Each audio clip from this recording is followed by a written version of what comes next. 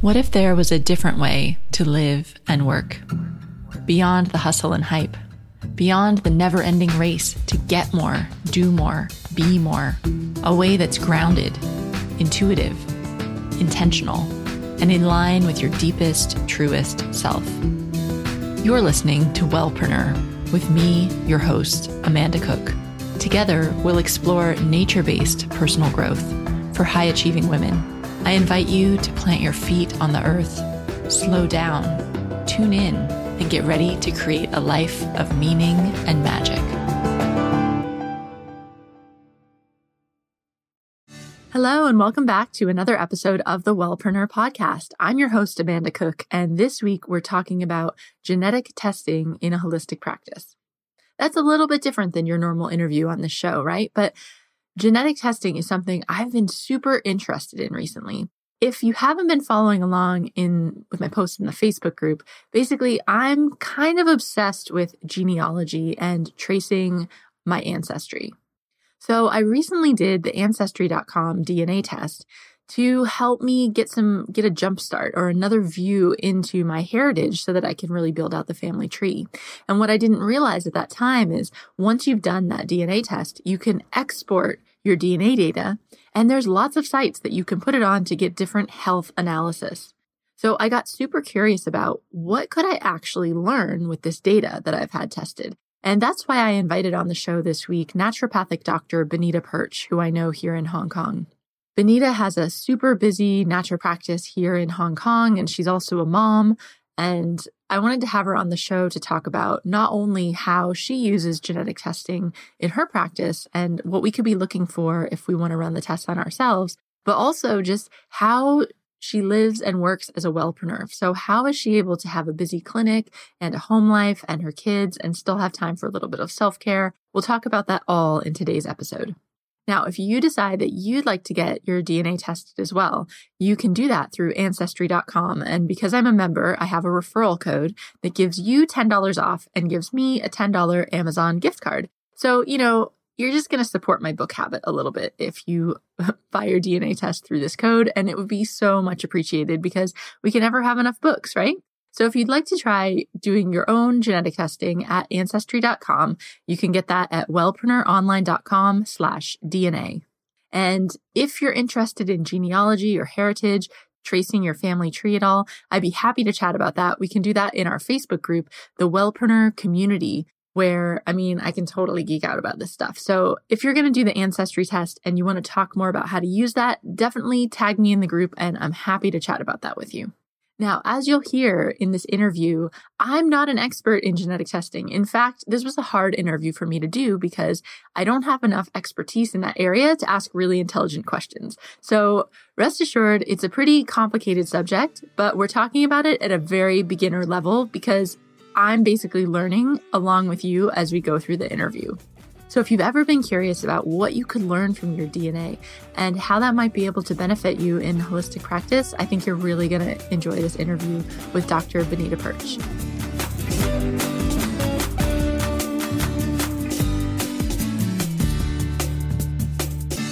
Hi, Benita. Thanks for joining me on the show. Thank you for having me. So I'm really excited to talk to you because you're like a blast from my past. We went to college together, to university together, actually. I should say that now that I'm not living in the States.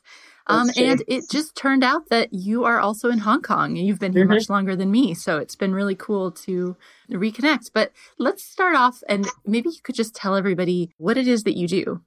Sure. So basically, I am a naturopathic physician, which means that I went to a naturopathic medical school in the US. I did an undergrad, and then I went to 4 years of naturopathic school. And I am basically, in the simplest forms, a GP. So I guess from American perspective, it's a general practitioner, but we use that term in Hong Kong, that uses natural medicine. So I treat everything from colds and flus to rheumatoid arthritis to stress to IBS to ulcerative colitis. However I use it, I treat using a combination of homeopathy, Western herbal medicine, nutrition, and clinical nutrition, so supplements, and then as well as doing quite a lot of functional medicine testing. Mm-hmm. How'd you end up in Hong Kong? And that's an interesting story. My father has actually lived in the East, first Taiwan and then Hong Kong for the last almost 30 years. And I started dating my husband, who I actually went to high school with, but I started dating him when I was in my residency year in Arizona.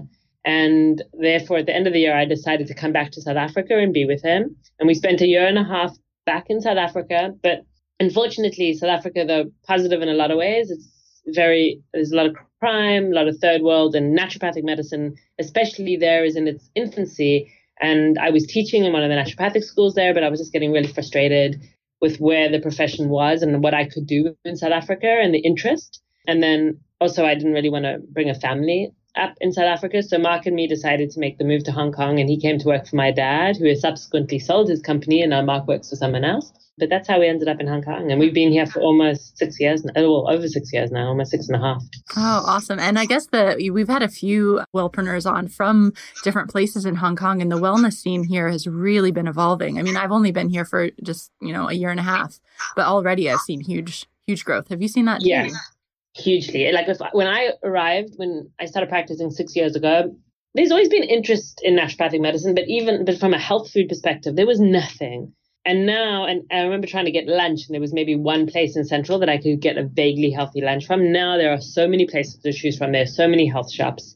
Even your sort of marketplace now has gluten-free pasta, and Marks and Spencer's has got a bunch of stuff. It's great. Mm-hmm. Totally. It's still got a long way to go. I just spent a week in Phoenix, and that was like amazing. What I had at my fingertips. But when you go back to the US, it's like Whole Foods. It's like I make a pilgrimage to Whole Foods. And just I brought back one whole suitcase of like just healthy food products and teas and all of this stuff. I'm curious because I know Hong Kong seems, and this is kind of off topic, but Hong Kong seems to me like there's like local culture and expat culture. And I see that like we're all, like the health movement seems to definitely be happening like in expat kind of world. But if you look at traditional Hong Kong Chinese culture, there's a big, obviously TCM, like, traditional Chinese medicine, and there's herb shops everywhere and herbal tea shops. Do you see any crossover there? Like, have you gotten involved in any of that, or do you see locals that are getting more? So I see, my training actually included acupuncture, and not so much the herbs, but the acupuncture and the theory, but I can't use it here. But I treat a lot of people who are concurrently doing both. And what we've actually seen is it almost helps to speed healing. So they're doing the acupuncture, they're doing the herbs, and then we add in sort of the homeopathic and some of the more naturopathic stuff, and they actually get better faster, which is interesting. Yeah. So I've used it more that way as opposed to jumping into using Chinese herbs myself, just because there's so many people who are doing it who are so better trained than me that I'm like, I'll stick to my world and we'll work together. Yeah. I just always found that so funny when I moved here that literally like herbs are everywhere. Like every block has an herb shop, right? And there's little kiosks that pour this pre-brewed medicinal herbal tea for you. But yet like the food selection was so dramatically unhealthy. And it was just always really strange to me about that kind of dichotomy. What I find interesting, I do say the healthy food movement is mainly among the expat population, but the younger, definitely your sort of, a lot of, the local population is educated in the UK, Australia, Canada, even America as well. And I would say that the people in their 20s and 30s are definitely interested in health. And into yoga and into sort of all the juice cleansing and things like that. But your definite older generation is still a little bit when I'm like, oh, we really should cut out white rice and noodles. And they look at me like, what am I going to eat? So there is a definite like shift. But it is changing. There is a shift happening. Yeah. Awesome. Well, anyway, that's not why I invited you on. What I really wanted to talk about is, and some of my listeners will know this from some comments that I've made in our community, I'm super into like genetic testing right now. And actually I'm coming at it from genealogy perspective. So I had genetic testing done there and have been able to like identify cousins around the world and all sorts of like origins and all this cool stuff. And what I discovered was I could export that data from Ancestry.com and upload it to other sites. Like Prometheus is one that I've used to get medical insights. And that's what I wanted to talk to you about. And I apologize for having like such little understanding about how this is actually used. So you'll have to explain it at like a pretty beginner level. But I still wanted to talk to you more about like how you use genetic testing in your practice. So can you kind of give us just a quick overview of what are you doing with that? Sure. So I use two companies at the moment. I use a company called DNA Analysis in South Africa, who have a couple of panels. They have a DNA health panel, which is the one I use a lot. They also have a DNA diet and a DNA exercise and a DNA estrogen. The reason I chose that company was there is a woman in South Africa who's actually doing her PhD in nutrigenomics. And she was the one who helped set up the company and has chosen a lot of the genes used. So they're very careful in the sense of with some of the companies, they just throw a whole lot of genes at you. And not all of them have been that well researched or that relevant or something that you can actually do something about. So why I really like the test I use is that all the genes have been chosen based on the fact that there's quite a lot of research to back up and that they're all genes that you can actually make changes for the better in health. The other one I do sometimes get people to do 23andMe, especially, and this is mainly because of more the cost factor than anything else. And then I run it through programs. I use Ben Lynch's program Strategene quite a lot because that gives me a lot of the genes I'm interested in. And also he's chosen to do ones that, again, are well researched and you can do something about. There are a lot of like Genetic Genie, there's Prometheus, but a lot of them give you a whole lot of information and not all of that is that useful or relevant. Mm-hmm. And why I use them a lot in a lot of my complex cases. It's really useful to know, especially from the methylation perspective or from the detoxification perspective, from the glutathione genes, where is the person starting from birth? So if I know that they don't methylate well, they don't detox well, and now they've got this chronic health issue, it really helps me to kind of guide, well, where should I be looking? Firstly, I need to make sure they start to methylate properly, and we can talk more about that later, and they start to detox properly. But secondly, if someone's missing 2 glutathione enzymes and they've grown up in Hong Kong and they've eaten a lot of local fish and, they've breathed the air, then pretty much I'm going to go look for heavy metals because I can guarantee they're going to have high lead and mercury because they're missing glutathione enzymes. So it can be really, really useful from just a clinical perspective of guiding what's going on. So I know some people have like a lot of hesitation or maybe even fear around like peering, raising the veil on what's happening in their DNA and feeling almost like, oh, well, then I'll know that I'm going to get fill in the blank scary disease, So what's your take on that? How do you talk to patients about that? That's why I choose the tests that I do, because the ones that I use are only genes that you can do something about. Right. So meaning that because you have these certain genes, you're predisposed to X. This is how your body works. The APO, E3, E4, the APO gene. So the E4 gene is quite substantially good research that you have a high chance of cardiovascular disease and of Alzheimer's. Okay. So that's quite a piece of information to hear. However, it is a gene that is incredibly susceptible to change in diet. So if you move to, take out saturated fats, eat a lot of veggies, move to more of a Mediterranean-based diet, for someone with APOE4, then the risk is sort of minimized. So I come from the fact of, well, knowledge is power, right? So if I know that at age 5, and I was speaking to one of a 12-year-old patient the other day who's quite mature, and she actually wants to do it because then she can make decisions from such an early age with her health to know what she really should and shouldn't be eating. However, I work with an MD who is open-minded and integrative. However, she is quite reticent because she's like, well, does a child need to know that? But I'm like, well, I don't know. I come from the knowledge is power. And if these are all genes that you can shift and change and do something about, why wouldn't you want to know that from an early age so that your whole life you can guide towards, not getting disease? Right. I mean, yeah, in a way, that's kind of what you do by looking at family history anyway. You'll say, oh, there's breast cancer running in my family. So then you decide how to modify your behavior, but you never know if you inherited those genes. And this way, I guess you can say, oh, look, this is actually what I'm predisposed to. So but these type of genetic testings are, and that's the important word, they are predispositions. They are epigenetic genes. So it doesn't mean because you have them that you're going to get it. Right. That's really important for people to know, right? It's just... Which is very different from like the BRCA gene and the genes that for breast cancer, where if you've got it, the percentage is really high and then you make sort of much more difficult decisions. These are genes that are predispositions. Right. So... Okay.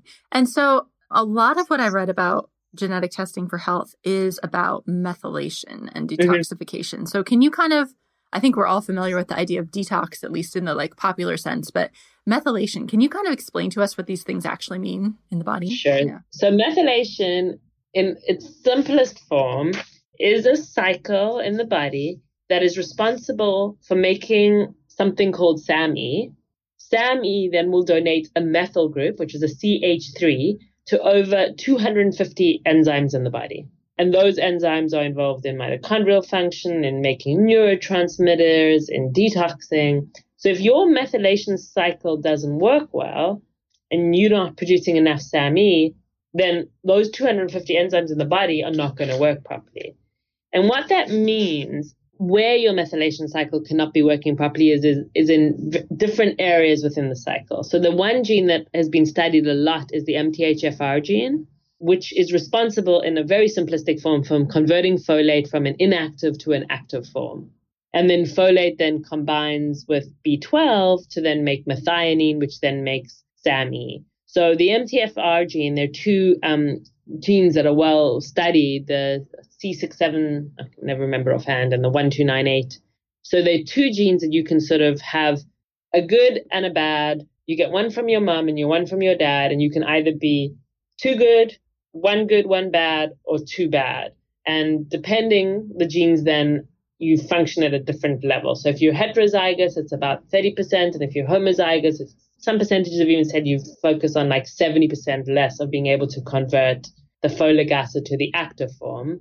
So then you have a hold up at that part of the cycle. And then you move on to combine with B12. And then the B12 part can have, there are two genes that we look at, MTR and MTRR, where you can have issues there as well. So that further slows up the cycle. Then you get to methionine. And then if your mitochondria doesn't work well, you don't make enough SAMe. And there are a few other genes as well that you can look at in the methylation cycle. So it's quite complicated, but it's incredibly useful information. And, one of the big things that the methylation cycle does, the SAMe does, is to then go and make DNA. So in women, and 40% of people have methylation issues. So a lot of women who have chronic miscarriages, it's because they're actually not making enough SAMe to then make sufficient DNA. And one of the simplest things is just switching to taking folate in the active form, the 5-MTHF form, as opposed to folic acid, because if you can't convert folic acid, you're taking all this folic acid, but it's not making a big difference in the body. And that unmetabolized folic acid can actually cause problems as well.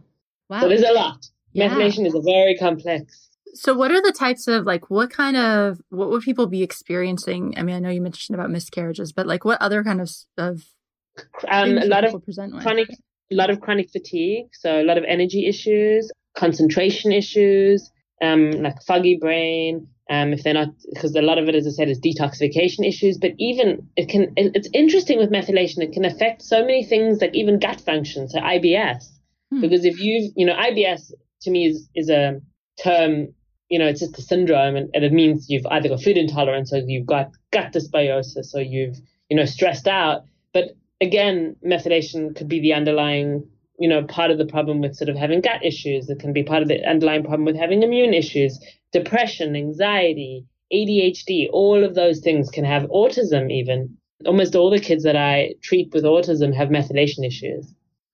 Wow. And that's something that, it's just relatively recently we've started looking at that. And that seems to provide so much more. You actually get to see what's happening in the body.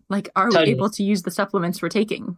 Totally. To me, it's shifted so much because, it enables me to really target what supplements a patient really should be on. But also the one thing it's brought in is that realizing all scientific studies, so many of them are worthless because we're just studying on a whole population. But if we have all these people with different genes and how those genes actually present, you really should be studying stuff on different genotypes. You know what I mean? Right. Totally. To see how that presents. So actually all these studies are pretty useless because we're not differentiating them based on people. Oh, that's so interesting. I hadn't even thought about that. What about the detoxification side? Or is that mainly detoxifying heavy metals, or is that all sorts of things? So, methylation, so detox, phase 2 in the liver, there are a whole lot of different ways that you detox. So methylation is one of them. The other big one is glutathione, which is using glutathione, which is your premier detoxer. And there are a bunch of genes that you can test for that. There's sulfuration, which is another form, and you can test some genes looking at how well people do that. I'm trying to think of glucuronidation is another one, but I haven't seen that much from a genetic perspective looking at that.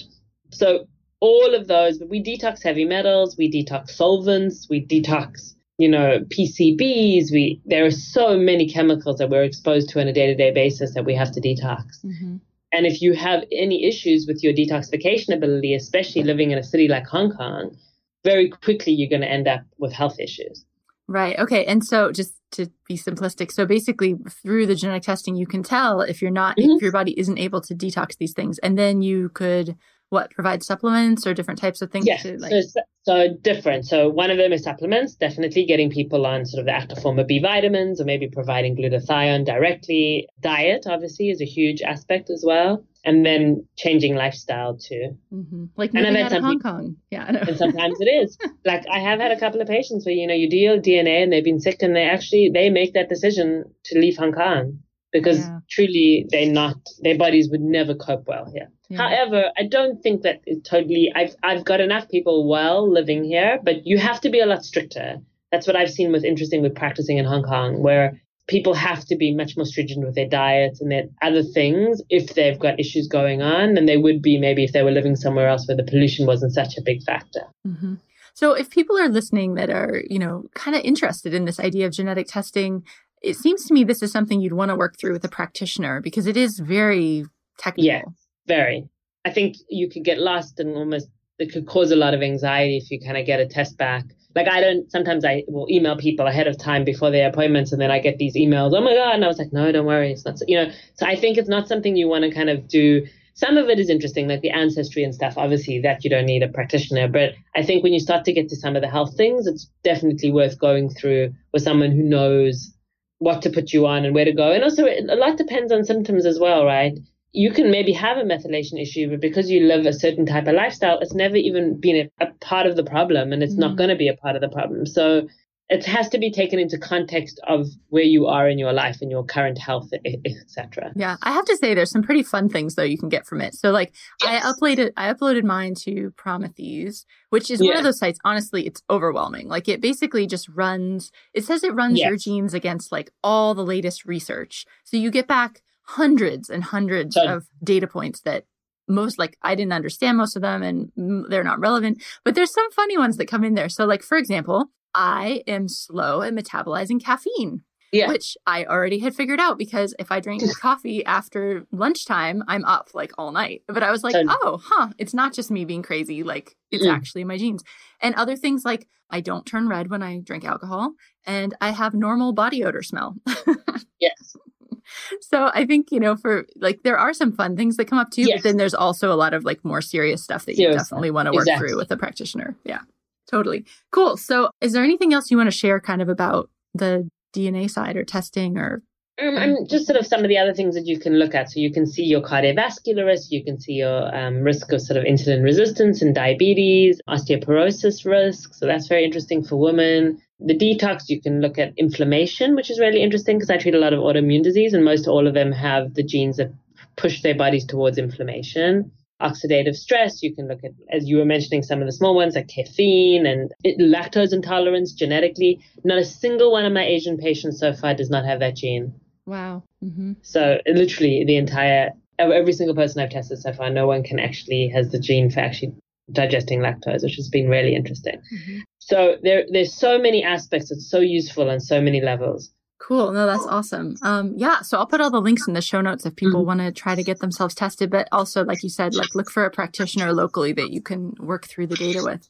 I'd love to shift gears a bit, Benita, and talk a bit about kind of you and life, and especially like as a, really busy naturopath, as a wellpreneur and a mom, how you managed to get it all done. I don't like this idea really of life balance, right? I'm not sure about that concept, but how about self-care, right? I know in wellness, we can't run ourselves ragged and expect to be counseling our clients and patients on how to have more self-care. So what do you do? How do you manage to stay?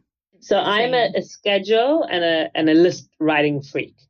So that's one of the things that helps me hugely. So I have scheduled in like my personal trainer. I have scheduled in a yoga lesson. On my schedule is very clear what time I finish. So there are afternoons that I finish earlier so I can spend time with my sons. I have a 1 and a 3-year-old. There are mornings where I start later so I can go to yoga and maybe get some errands done, even within my schedule, because I run our practice as well. I'm managing director of the practice together with seeing patients. So I've like Monday, Wednesday, I just do admin. The rest of the days I see patients. So that's really, really helps me a lot, so that I'm very much, keeping things in their boxes, so that when I'm with my kids, I'm with my kids. When I'm with my patients, I'm with my patients. When I'm working on IMI, I'm working on IMI, and I'm not trying to do all of it at once, because then I would just fail at everything.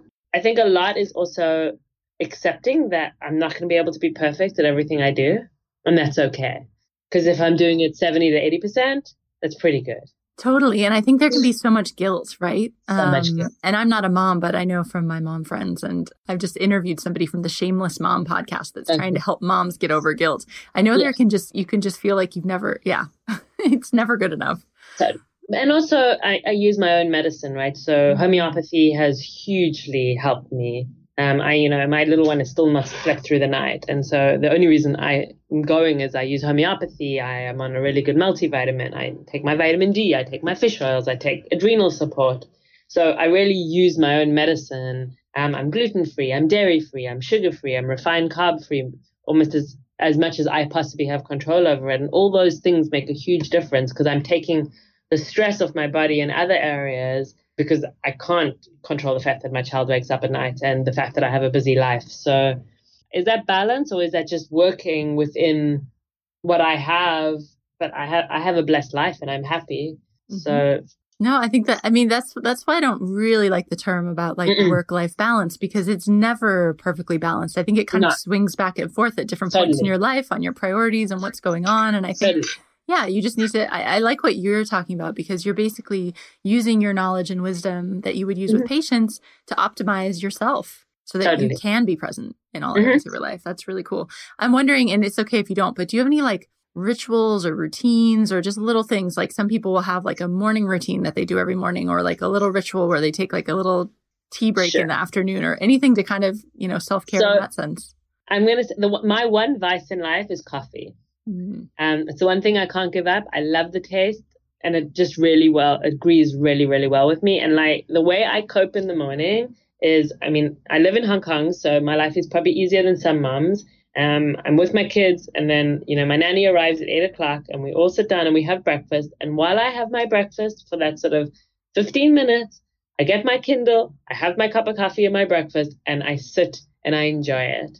And that is one of the big things that helps me to start my day, because I just have that 15 minutes that even though my kids are there and I'm with them while they're eating breakfast, it's just my little time. And then I read at night, usually for about 20 minutes, 30 minutes, once I've got the kids to sleep every night. Reading for me is one of my huge, it is my outlet. It's one of the things that really, really helps me, because I go into a different world and I'm using a different part of my brain. I don't tend to read.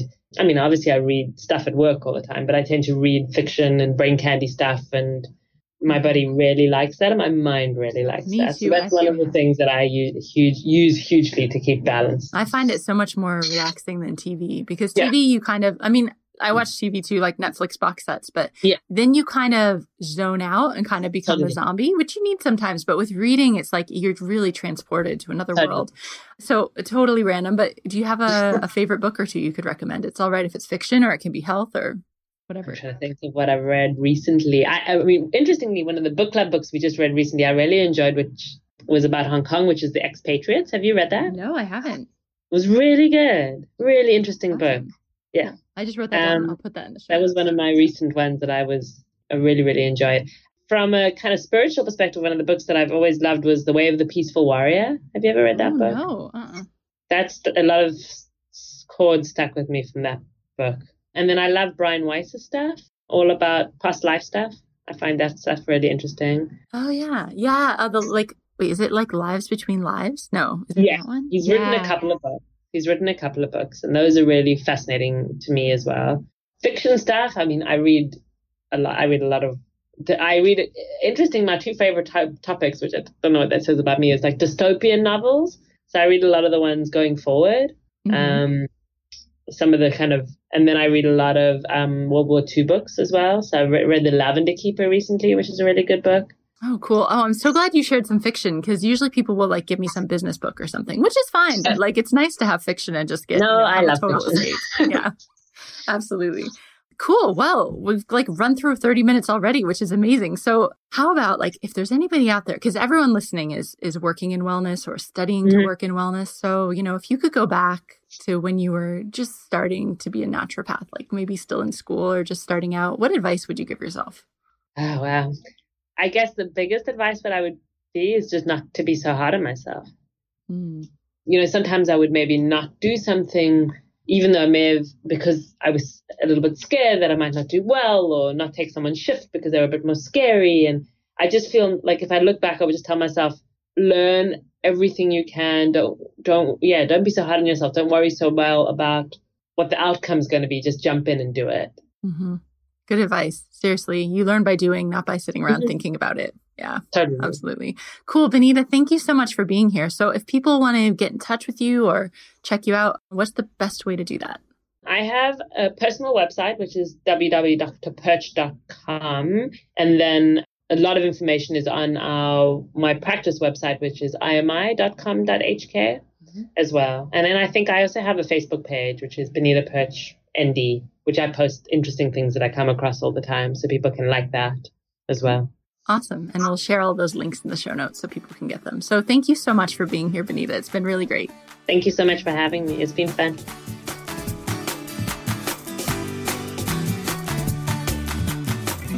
Thanks so much for listening to this episode of the Wellpreneur Podcast. As always, you can get all of our links in the show notes, which are available at wellpreneuronline.com. And if you're curious about getting your DNA tested, I totally recommend doing it through Ancestry.com, because not only can you download that data to get some health analysis, but also you could find out tons about your heritage and where you came from, and maybe even connect with some distant cousins. So if you'd like to do that, you can get $10 off the Ancestry.com test. And I will get a $10 Amazon.com gift certificate, which helps feed my book habit. Thank you very much. So you can do that at wellpreneuronline.com/DNA, which will take you right to the place where you can buy your own ancestry test.